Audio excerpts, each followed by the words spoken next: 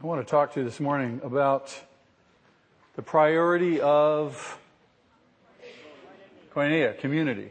How many believe that community is a priority, or certainly it ought to be a priority for us? In many ways, we're designed for it.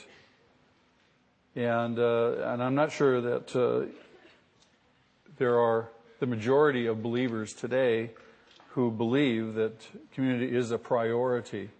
So we want to keep talking about this. Turn to Romans chapter 12, if you would, in your Bibles, and then put your finger in 1 Corinthians chapter 12. I want to just reference a couple of passages that most of us are familiar with, we've looked at, that I want to rehearse again with you.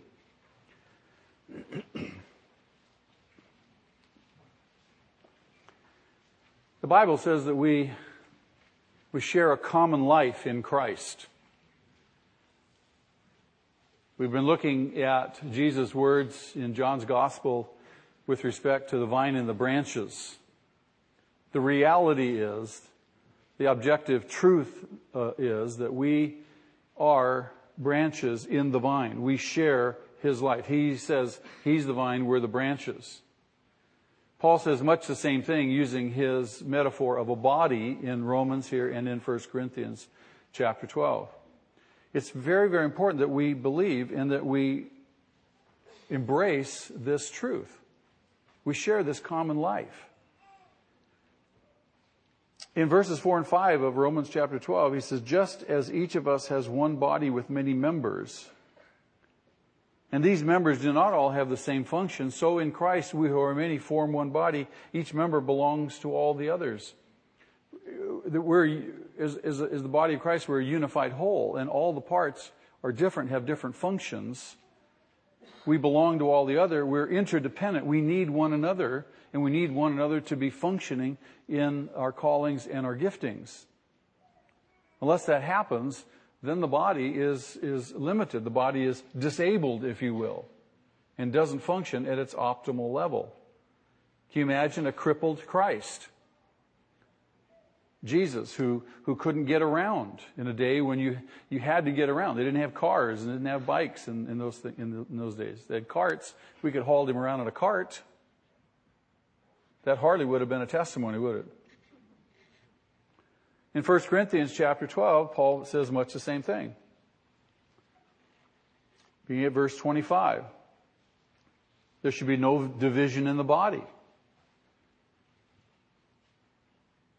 That in itself, that'll preach, won't it? No division in the body. This body has to function. All the parts have to be working together. The parts can't be doing their own thing. And hence the body of Christ.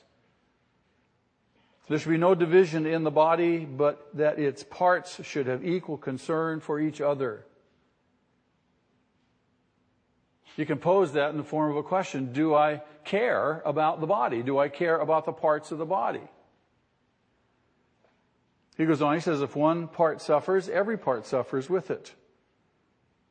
If one part is honored, every part rejoices with it. Emphasize that word with. We suffer with it. We rejoice with it. The implication is that we share this common life. We share this common life together. This is the objective fact. This is the truth of koinonia. It's not an option for us. And the realization that we do share a common life with each other, that realization, I think, should stimulate us with a desire to share that life experientially with one another. It's not enough that I know I'm a part of the body. That's a fact. But that very knowledge ought to stimulate me to want to share experientially in the body. My hand, if I can personify it, knows that it's part of the body, but it doesn't want to share with the body. Doesn't want to participate with the body. Just wants to be by itself. Now, is that a dumb hand?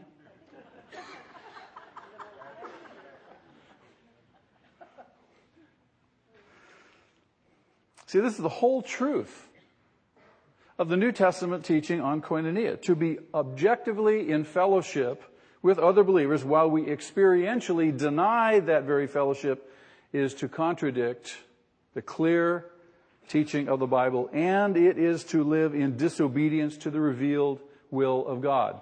How many want to live in disobedience to the real will of God? No, none of us want to. But we don't often think about this. God means for us to be actively involved with each other. And if we're not, we're living in disobedience. That's sin, isn't it?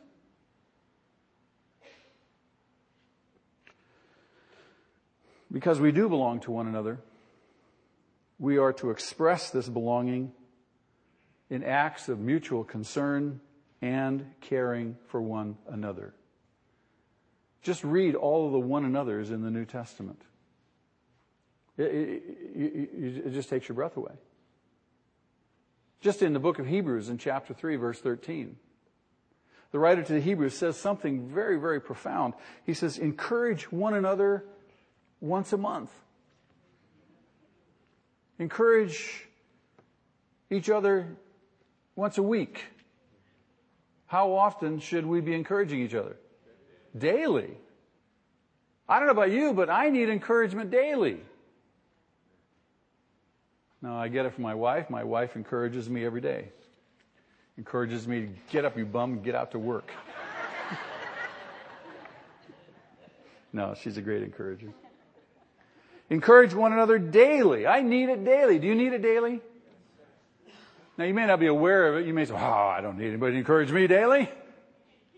The very fact you would say that is an indication you need it. As long as it is called today. In other words, while we still have an opportunity. If we're going to do anything in one another's life, let's encourage one another.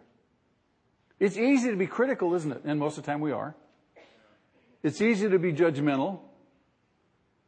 We don't often take a moment and encourage one another. So that none of you may be hardened by sin's deceitfulness. There's something there. Sin deceives us. Paul says in Romans chapter 7. And we need to be in each other's lives.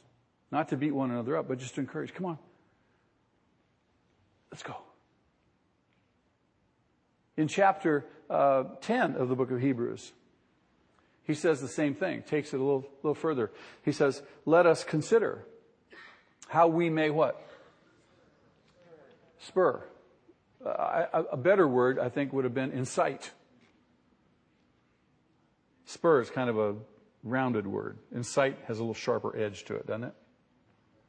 Let's consider how we may incite one another on to what? Love and good deeds.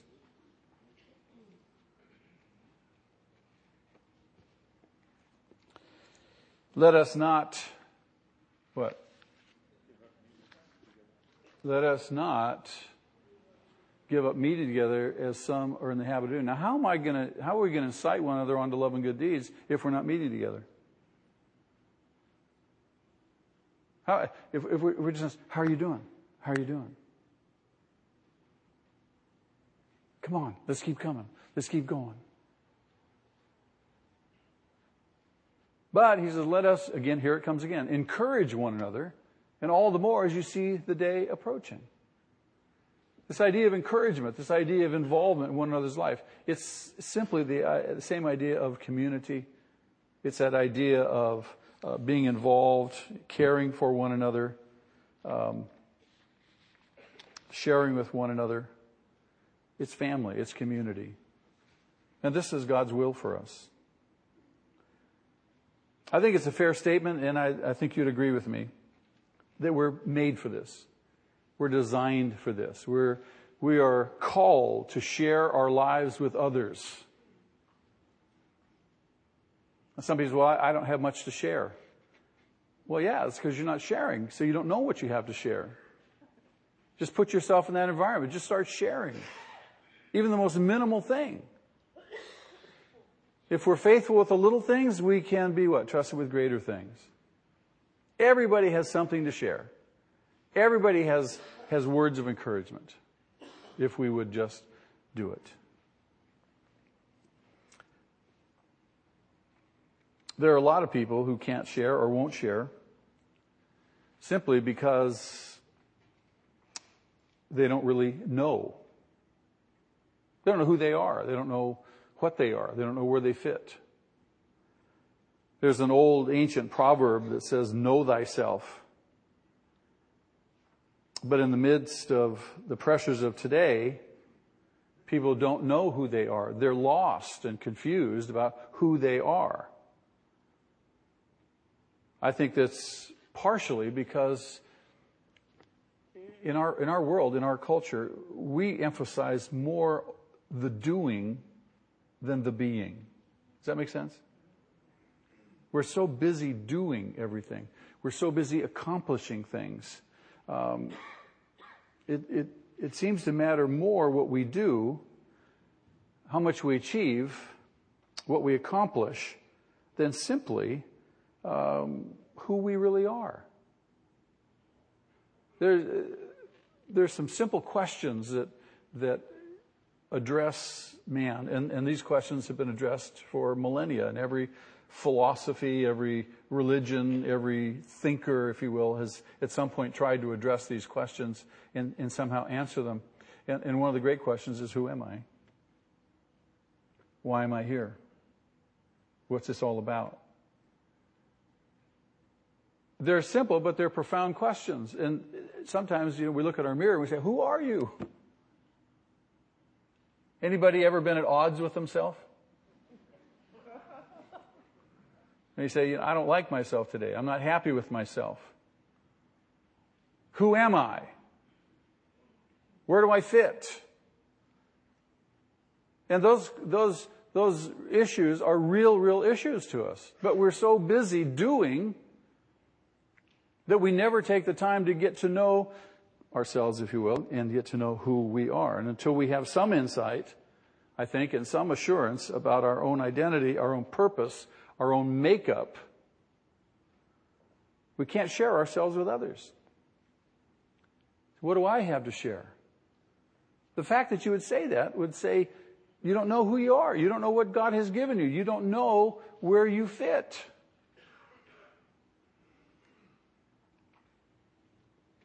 There's another reason, I think, for this lack of personal identity. That's because for many people, they live in a fantasy world, a world of illusion, a world of make-believe, a dream world that's encouraged by movies and television and media and advertising. The whole advertising environment tells us what makes us significant, appealing. Buy this deodorant and you'll be appealing. Well, I want to wear deodorant, but look at the impact in our culture just on our little girls. Britney Spears. They look up to her. She's a role model, and not just for little girls in the world, little girls in the church. If they get that exposure, or they go to school and they hear about this, and all little girls in school, and the peer group pressure, and all that stuff happens. This is what we should be like. These are our role models. And on it goes. The movies, TV.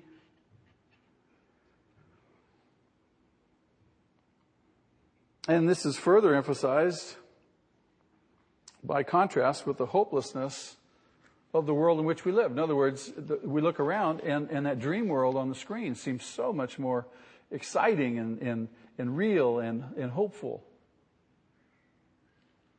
How many Christians spend more time watching television than they do reading the Bible? That's an indictment to many of us. Because many individuals can't face the complexity and the enormity of the crises that we face in our culture, in our world, in our own lives, we fall back into a sense of apathy, What can I do? We become apathetic. Maybe we deny that the very problem exists. Oh, it's not as bad as you think. You're an alarmist, you know. Or maybe we just retreat into this world of illusion and fantasy because it's safer there. It's more enjoyable there. I don't have to face life. I don't have to face reality. People opt out of life all the time, don't they? They opt out of responsibility all the time. Parents opt out of responsibility with their kids all the time. They're too hard to deal with. These kids are unrelenting. They're unrelenting. They never give up. They just beat on me and beat on me and beat on me. And finally, I just throw my hands up in frustration. And that's just one arena where we give in and we give up.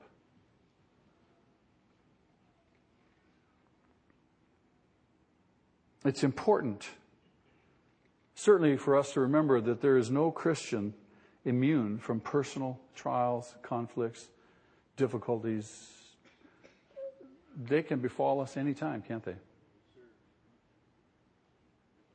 Dale Abrahams just was on his way, was he going to work? On his way to catch a bus to go to work. Run over by a truck. Last thing he expected. Thankfully, God protected him, and he wasn't hurt severely. Some torn ligaments in his ankle, his leg, and such, where the thing ran over him. How many people get hit by a truck? How many of you expect to leave today and go get hit by a truck? You just don't know what's going to happen. Being a disciple of Jesus means not an escape from reality, but rather an entrance into reality. We are optimistic realists. We're not pessimistic about the world. We're not pessimistic about life. We're realists, but we're optimistic realists. Because why? We live hopefully. We have a hope. Our prayers make a difference. Our interaction makes a difference. Our lives make a difference. We are salt and light, and we have to act like it. We have to be it. I want to suggest to you that Jesus was a total realist. Jesus was not pie in the sky. He was an absolute realist. He promised us problems, didn't he? He said, if you're my disciple, you're going to have problems. The world's going to hate you. But don't shrink back. Jesus himself was born into the real world of sin and pain and grief and sorrow. But he came to make a difference, didn't he? He shared our struggles. He shared our temptations. He shared our joys. He shared our problems. He defeated the very last enemy, death. You and I don't really have to fear death anymore. We can address it head on, because now we see it as a portal into a glorious, glorious eternity.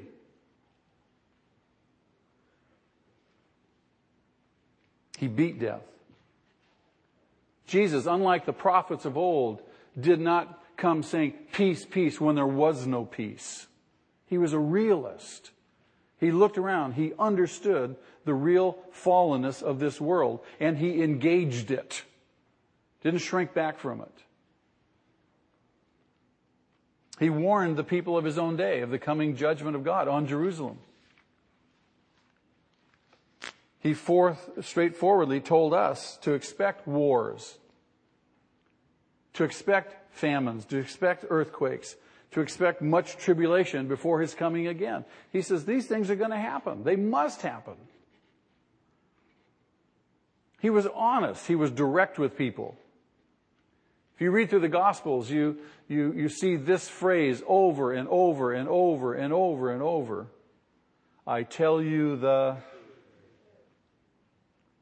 Jesus, sometimes gently, sometimes ruthlessly, he went straight to the people's greatest needs, whether those people concerned themselves, knew it or not. He didn't candy coat things. He said, this is the truth. This is the truth. He calls us today to a life of realism. He calls us today to a life of openness He calls us today to a life of truth. What's the truth?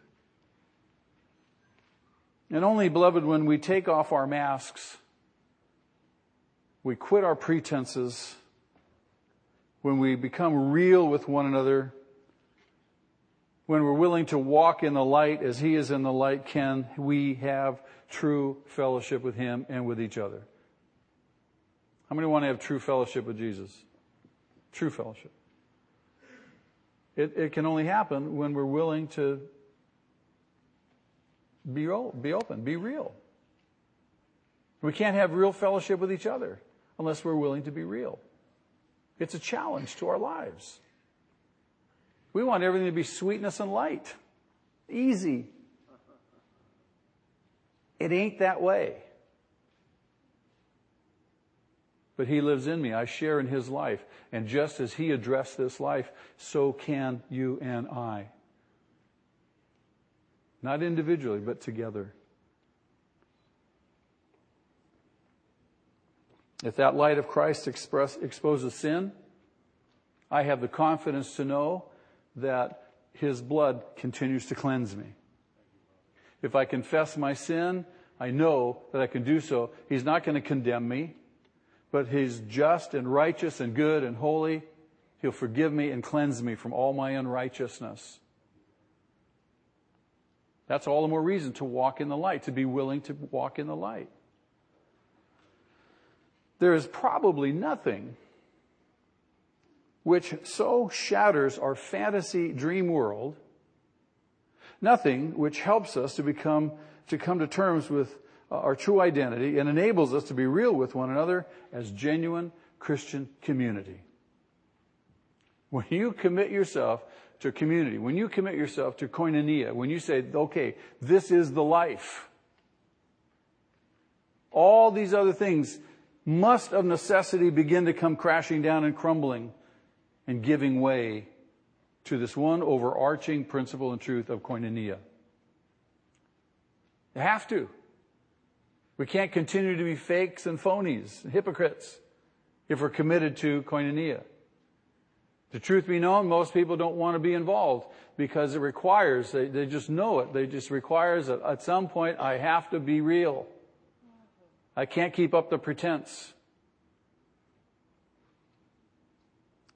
Some people, however, join a fellowship. They want to be part of the fellowship, and they have this dream, if you will, this illusion about Christian community, expecting to find heaven on earth, marked by perfect love, perfect joy, perfect peace, perfect relationship, perfect people. I'm always amused when people say, it must be wonderful to work in the church. Around all those holy people, I want to go, I said, if you only knew. I don't want to burst your bubble, but I'm afraid I'm going to have to.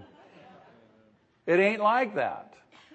You work in close quarters with people who are struggling to be holy and who battle the same things that all of us battle in terms of our own pride and ego, cover up, pretense, image, all that stuff.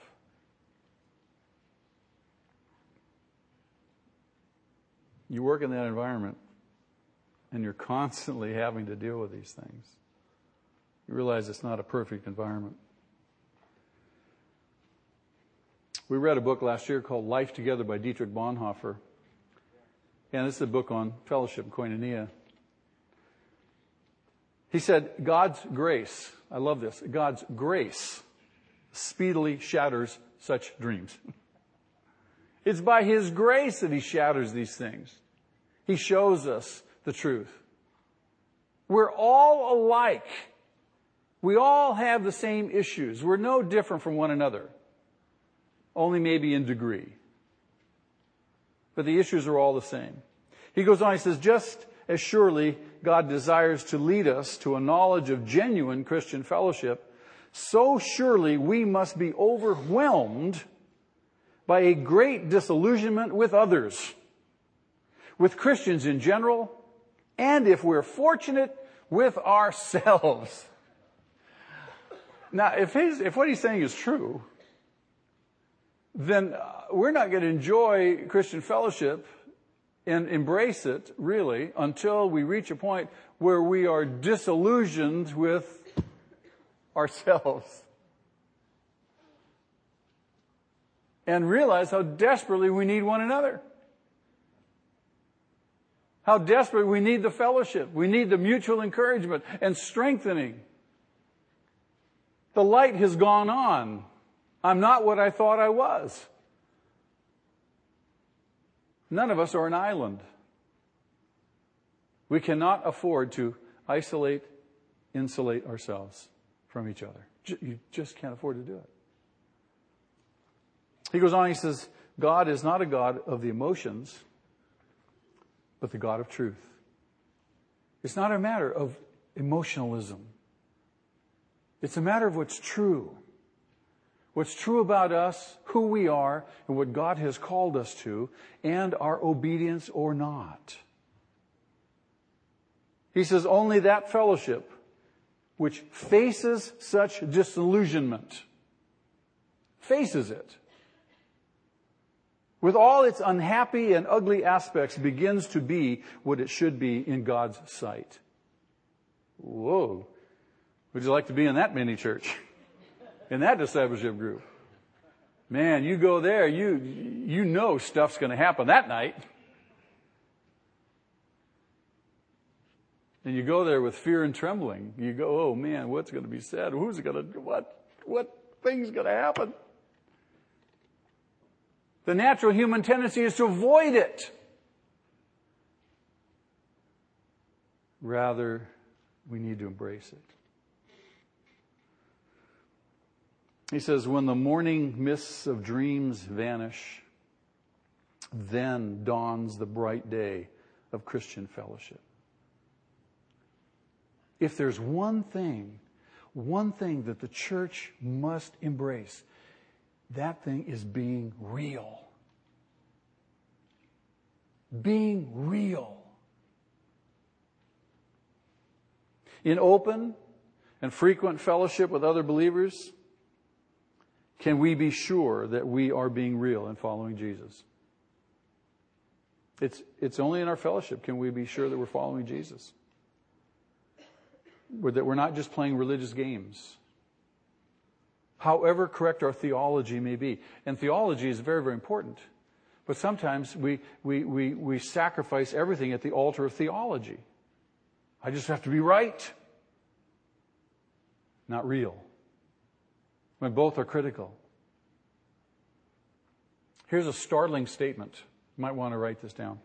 Christianity is all about relationships. That's what it's all about. Relationships with God and relationships with one another. It's relationship. We're created for this. We're designed for this. And especially as fallen beings, we need this. We have kind of a love-hate relationship with relationships, don't we? I know I need them, but I hate them. There's so much work.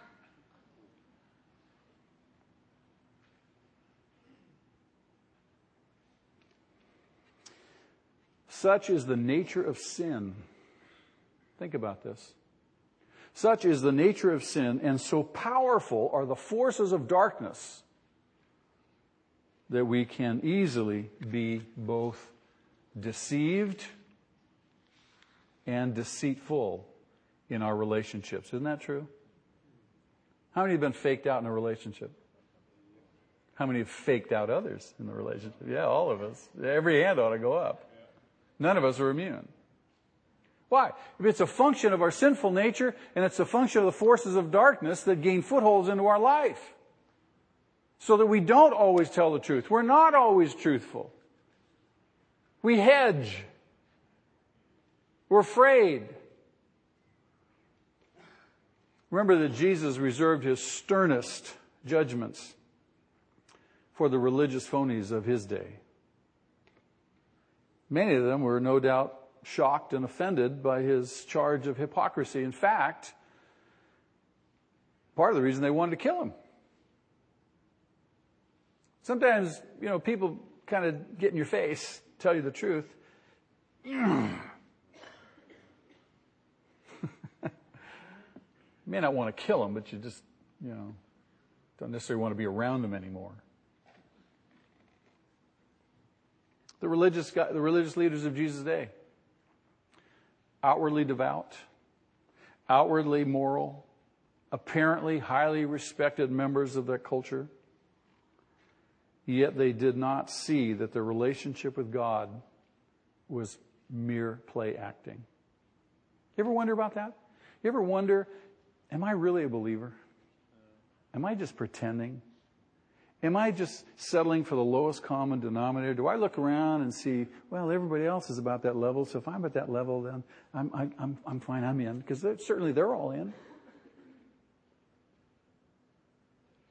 We're tempted to think that way. Rather than holding the bar high, holding the standard high for ourselves and for one another. Jesus said of those people and similar people today, these people honor me with their lips, but their hearts are far from me. They honor me with their lips. We sing songs all the time, and I wonder sometimes, do we really think through the words and the sentiments of those songs and hymns? Jesus, you're my only hope. Is he really? Or are we looking for hope elsewhere? You're my all. Is he really? You ever find yourself singing these songs and kind of mindlessly mouthing these words, especially songs we've sung for a long time that you just kind of know and you just sing because everybody else is singing it? Alan makes us sing these songs. I get so mad at him sometimes we sing these songs.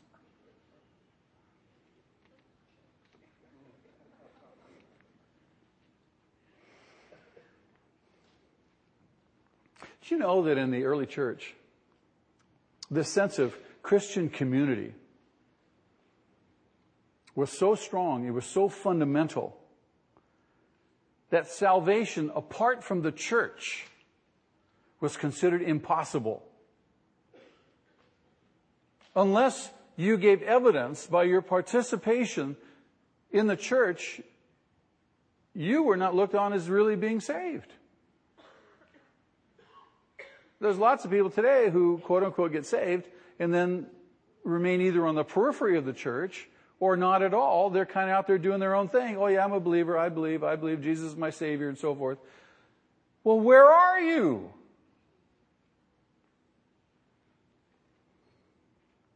See, when individuals were added to the Lord, they were added to the church. The two went together. You couldn't separate them in the minds of the first century Christians. When they belonged to Christ, they belonged equally to His body. They belonged to one another. They're inseparable. The severest punishment for unrepentant sin that we read about in the New Testament was to be excluded from the church fellowship. It's called church discipline. This was tantamount to delivering the offender over to Satan for the destruction of his flesh, for the salvation of his soul. Grace was to be experienced where? In the church. And to be excluded from that environment of grace was severe punishment. Now, we don't think anything of it today. Put somebody under church discipline, they just leave and go to another church. It has no effect. That wasn't so in the first century.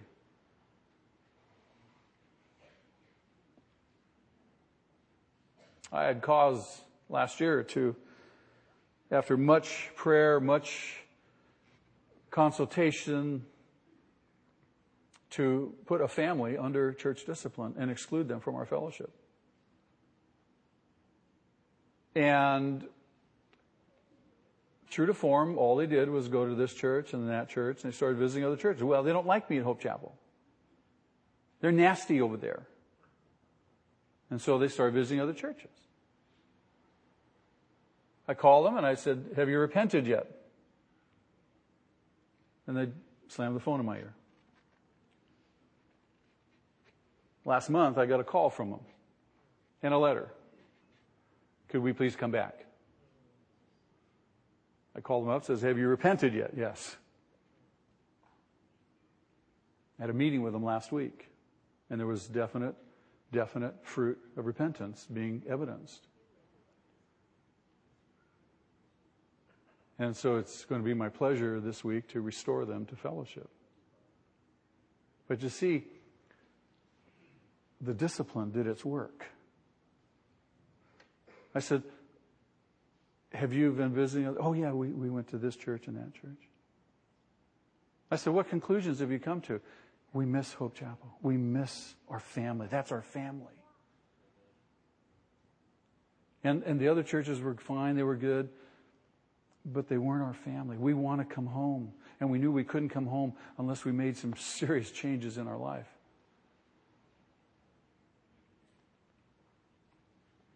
Fellowship. Now, again, there are people who don't value fellowship. It's no big deal. Let's go to another church. Tragic. And they just go on living in their same illusory world, wearing their masks, being phonies, pretending like they're okay, everybody else is wrong, unwilling to submit to church discipline and let that discipline have its work. See, the New Testament concept of the church isn't necessarily a building. I mean, we need a building. We need some place to meet. We need parking places. It's just a function of our culture we live in. Even if you have a house church, you still need a place to meet. You still need parking available. But the New Testament concept of the church isn't limited to a building. We're not just an organization. We're not just an institution. Those things can be applied to us. But really, the New Testament concept of the church is the people. The people are the church. We are organized. We are kind of institutional in a sense, but it's the people. The disciples of Jesus. And we're meant to gain strength from belonging to one another. If your life is weak, it's because you're not really involved in Christian fellowship, in koinonia. Every Christian is growing. Every Christian is maturing. And it doesn't matter where they came from in terms of their life experience. It doesn't matter how, quote unquote, defective they've been or how abused they've been. Every single Christian who embraces this truth, this principle of koinonia, and participates in the life of Christ will grow, will mature. Healing happens in the context of community. Say that with me. Healing happens in the context of community, whether it be personal healing, physical healing, spiritual healing, only in the context of community. Bonhoeffer said this. He said, "He who looks upon his brother should know that he will be eternally united with him in Jesus Christ." As we look on each other, this realization has to do, we're going to be all together for eternity. Isn't that glorious? And I would hope that we wouldn't want to miss anybody. Hey, where's so-and-so? How come they're not here? And the only assurance that we're going to have is because we're in community, and that community forces us to grow. Community and commitment to that forces us to be real people, people of the truth. Am I making sense? Now, what's the true basis for all fellowship, do you think? What is the true basis for all fellowship? What's the true basis for all fellowship? What's that? It's the cross of Jesus Christ. When two or more people come and kneel together at the cross, what happens there?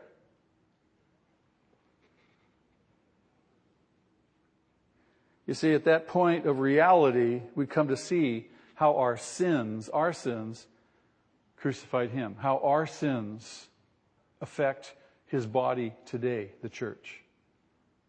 How our sins divide us one from another. Once we really face that, nothing that we can say or do should surprise us concerning the image that we have about ourselves. Once you kneel at the cross, once you come and confess your sins, once you acknowledge who you really are with your brother or sister or husband or wife or whatever, no more illusions. You can't kneel there and lie. You look at that cross and you know that your sins put him up there. And that your sins continue to tear apart the body of Christ. As you're kneeling at the cross and you turn to your brother or your sister, nothing you or he may say should surprise each one of you, either one of you. Why? Because you both know you're sinners. You both know. We can no longer be critical or judgmental of one another. Because at the cross, right there, we discover the state of our own spiritual heart. Just try it. Just try it. The cross is the heart of all fellowship. If there was no cross, there's no real fellowship. If there's no cross to keep coming back to and revisiting. John says, confess your sins. Confess your sins. James says, confess your sins one to another. And healing happens. Restoration happens. It's only through the cross that fellowship is deepened and fellowship is matured. And how does that happen? How does fellowship get deepened and matured at the cross? Because at the cross, that requires what? It requires of us frequent and painful crucifixion of self in all of its forms. If there's one thing that you and I work hard to do, is to preserve ourselves. Isn't that true? We have a hunger to live. We have a hunger to exist. We extend that to ourself. Protect myself at all costs. But when you go to the cross, you have to crucify self. And it is a painful process. Self-seeking, self-centeredness, self-esteem, self-righteousness, and the willingness to remain in open fellowship with other Christians. I have to be willing to do that. It is so hard. I don't want to give of myself. I want to be comfortable. I'm too tired. I don't want to...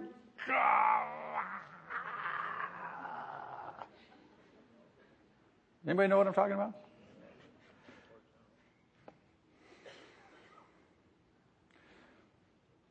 Truth be known, most of us try to encounter each other from positions of strength, don't we? It's kind of like one-upsmanship. You ever do that? Someone tells a story or a testimony, and then you got a better one to tell. Oh, well, I can top that one. Listen to this. What do? We talk about our strengths. We talk about our gifts. We talk about our talents. We talk about our abilities. We talk about our accomplishments, achievements, and blessings. Now, certainly mutual encouragement along these lines is necessary. It's helpful. We don't want to totally throw the baby out with the bathwater, but it must be balanced with true fellowship, which begins when we meet at the point of weakness and which binds our hearts together in love. Paul says, I would rather boast about my weaknesses. Boast about my weaknesses. Because I know that in my weakness, His strength is perfected. See, when I'm willing to be open, when we're willing to be open with each other about our personal needs, our issues, when we're willing to risk shock and rejection, and when we're willing for you to be equally open with us, oh, something happens. We find ourselves on level ground, don't we? We find ourselves simply at the foot of the cross, the place of God's healing and grace. And I know all of us have experienced this. There's times when we just come clean. I got to unburden myself. And what a relief. It's just like, now all of a sudden, we're in the light. Isn't it true? But we're all afraid. We're all afraid of being open with one another. I'm afraid to tell you who I really am.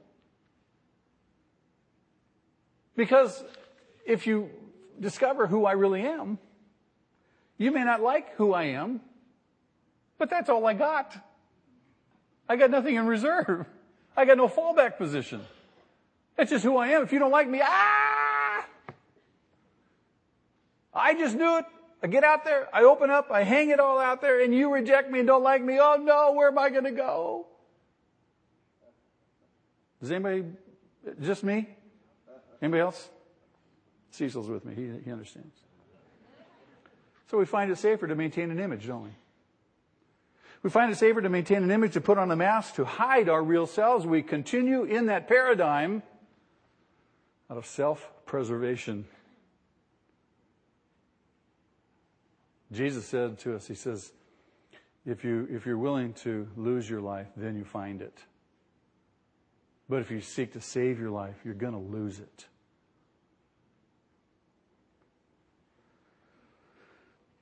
I think this dynamic is why there are so many churches that really never ever demonstrate the quality of community life that Jesus wants us to experience. I think that's why there are so few genuine disciples of Jesus. There's a whole bunch of actors. A whole bunch of actors. I remember when I was a young man, my dad told me I'd done some foolish stuff, and he was real frustrated with me. He says, "Why don't you act like a man?" Well, it didn't dawn on me that I didn't know what men act like. So I started looking around at other men to see what men act like. And I, too, continued to be one of the actors. It wasn't until I became a Christian, began to look at Jesus, and then I began to understand what it means to be a man. I'm still not a man. I'm still an actor, but I'm beginning to understand, even at this late stage. Better late than never, right? Our churches are filled with people today. They're filled with people who outwardly look contented, outwardly look at peace, outwardly look holy, but inwardly, they're a mess. Inwardly, they're afraid, they're angry, they're embittered, they're full of unforgiveness, they're frustrated, they're frightened, they're guilty, and often simply unable to communicate even with their own families. Isolated. Marriages today are like that, even marriages in the church. No one really sharing, no one really talking, no one really risking with each other. When in fact, that's what a family ought to be, huh? We look at the other people in the church, and they seem to have it all together. They look so good, so happy, so contented, that we seldom have the courage to admit our own deep needs to them, because, after all, they couldn't possibly understand where we're at. Genuine fellowship comes when Christians stop relating to one another only as righteous saints and accept one another as unrighteous sinners. Now, I know theologically there may be a little conundrum there, but there's something of that, I think, that's the truth. Let's take off our masks. Let's take a step of faith and risk and be open. If the true facts about us were to be exposed, let's risk and see if the shock to the system would destroy the system or not. It'll all come crashing down. But because we don't do that, sin remains concealed beneath our hypocrisy. It's just there. It's there. It's only when we are encouraged to say truthfully who and what we are that we discover the reality of freedom as God's children. How many want to be free? I want to know the freedom of being in Christ. Yeah. That's only going to happen, beloved, when we begin to be open with each other. And that only happens in the context of community, koinonia. See, in God's presence, I think all of us are confident that we are free to admit our sin. Isn't that true? I mean, we know from His Word that He loves us. We know that He accepts us, even though He knows the worst about us. Until we come to that same point of truthfulness with each other, we'll never experience. This is the importance about community. We'll never experience how deep is God's love. Never know the reality of that accepting and forgiving and caring love as it can be expressed through the body. We have this divided view. God is there, and well, here's the church. And we diminish the church, not realizing that God is present in the church.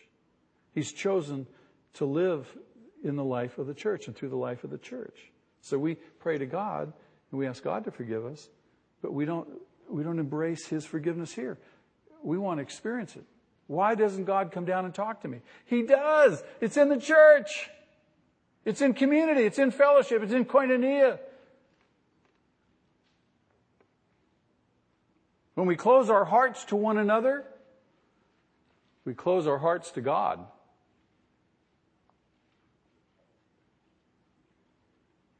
You can't have this divided understanding and view of things. We need to learn to recognize the Spirit of Christ in our brothers and sisters. And as we love and serve each other, we are loving and serving Him.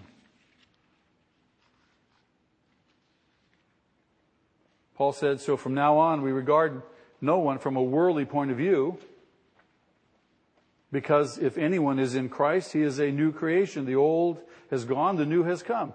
So we should try to see one another, not as we naturally are, but as what we are and can become in Christ.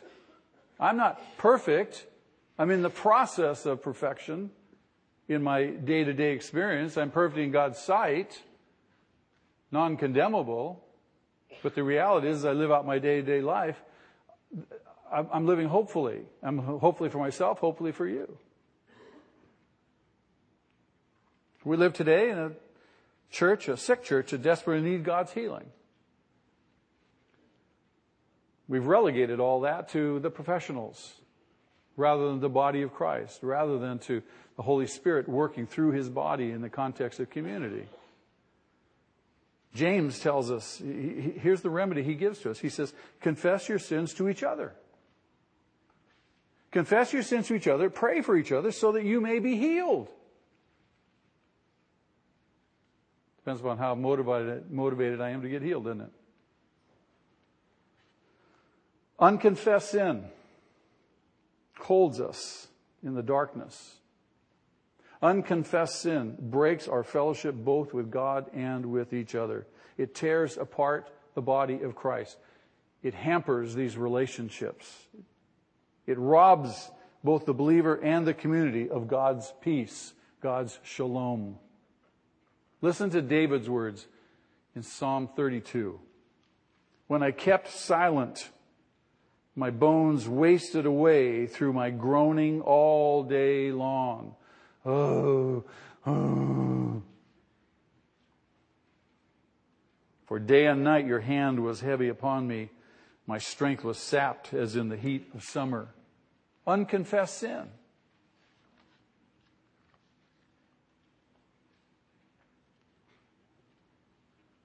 And Christian fellowship is infected through the sin of any one of our members. Remember Achan in the book of Joshua.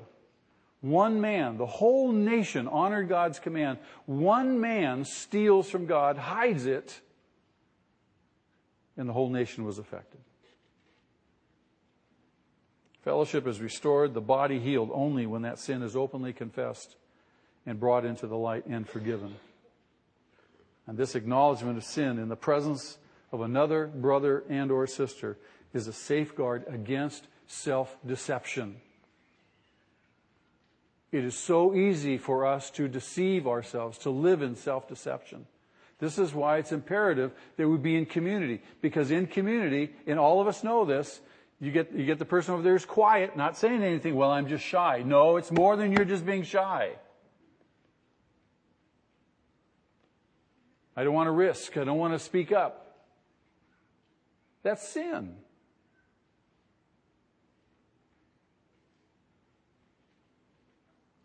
Curiously, I think it's easier to confess our sins privately to a holy and sinless God than openly to one another. Openly to an unholy, sinful another person, right? Think of the logic of that one. Now, if that's true, we must ask ourselves whether we have not often been deceiving ourselves with our confession of sin to God, whether we have not rather been confessing our sins simply to ourselves and granting ourselves self-absolution. Well, how do I know I've been doing that? I thought I've been confessing to God. Well, the real test is very simply this. Do you continue to relapse into that sin?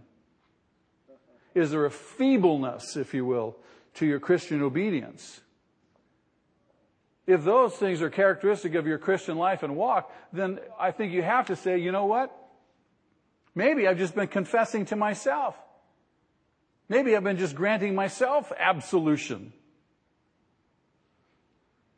James says what? Confess your sins to one another, that you may be healed. The principle is not just physical healing. The principle, I think, is breaking the power of sin. Being delivered, being honest. We all know what it's like to hide, don't we? And when you hide, even if you say, well, I confess to God, I sinned again. I did it again. I did it again. Anybody miserable about that? See, a few heads nodding, but no one's going to raise their hand on that one because, right, you indict yourself, huh? Heavens that I should confess. Yeah, I'm one of those people, yeah. There's a feebleness to my walk. See, sin's power has to be broken. Has to be broken. It can no longer hold the believer in bondage, nor can it then tear apart the body when it's confessed openly. You see, that's when you and I as sinners can honestly be sinners, if that makes sense, and still experience the grace of God and the love of the family of God. And then fellowship in Christ becomes a profound reality. You begin to love the body. You begin to love the body. I love Jesus, but I hate his people. That's what we say by our actions. And then when you experience this dynamic, you begin to love the body. You love being part of the body. You see the dynamic. You see the breaking of the grip and the power of sin. You see healing begin to happen in people's lives, restoration, miracles happen. Bonhoeffer says this. I love this. In confession, the Christian gives up all and follows. It's kind of like denying yourself. Confession, he says, is discipleship. Life in Christ and his community has begun. All starts where? It starts right there, at the foot of the cross. It starts in open confession. Now, certainly when they're talking about this, wisdom is needed in knowing how much to confess in any particular given group, right? And to whom you confess. I mean, explicit confession may not always be expedient or healthy for some, tender ears. But each one of us should have a peer group. Each one of us should have a discipler, someone in our life in whose presence you and I can say anything. We can say anything. A common feature in the great revivals, Christian revivals in the church, has been this very dynamic of open confession. Open confession of sin to one another. When people were moved and they saw There was no power of God. They saw there was no change. They saw the church was no different from the world. People began to say, you know what? We're the problem. And one by one, they began to open up. One by one, they began to enter into genuine Christian fellowship. One by one, they began to confess their sin openly to one another. And as bondages were broken, as strongholds were being torn down, the power of God began to move. And the church had a testimony. People got saved. Revivals broke out. It all starts, beloved, with genuine community and a willingness to risk, a willingness to get involved. You say, I don't know anybody. Meet somebody. Invite them into fellowship. Say, let's do that. Let's do that stuff that the pastor was talking about. Let's just practice. Let's just start. Let's just experiment. Let's be real. Maybe for the first time in our life. Let's see if fellowship and unity are restored. Let's see if the Holy Spirit will move in power in our lives and in our midst. Let's just see. I want to pose 5 questions to you. And just answer simply yes or no. Write your answer down in your notes. Number 1, are you devoted to the fellowship? Yes or no? Number 2, are you realizing God's purpose in your life? Yes or no? Number 3, are you committed to the building up of the body of Christ? Yes or no? Number 4, are you sharing your life with others? Yes or no? And number 5, are you experiencing koinonia? Amen. Father, we just do come before you again this morning. And Lord, you know the very thoughts of our hearts. And Lord, as we ponder these things and take in what we can take in and make whatever commitments we make this morning, I pray, God, that your Spirit would speak into our lives, our minds, our very hearts, convict us, challenge us, and Lord, convince us again that you will strengthen us if we would but just take a step of faith. Father, we say we love you today, and we want to mean that with all of our hearts. We thank you that you love us. We confess to you that we have fallen short. That community has not been a priority in the lives of many of us. Lord, we repent of that.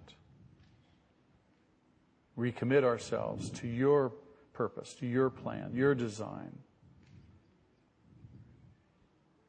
Lord, I pray this is a new day for many of us. I pray in Jesus' name. Amen? Amen. Turn to your neighbor. Tell your neighbor one thing that you learned this morning. One thing. Then let's stand together and praise God before we dismiss.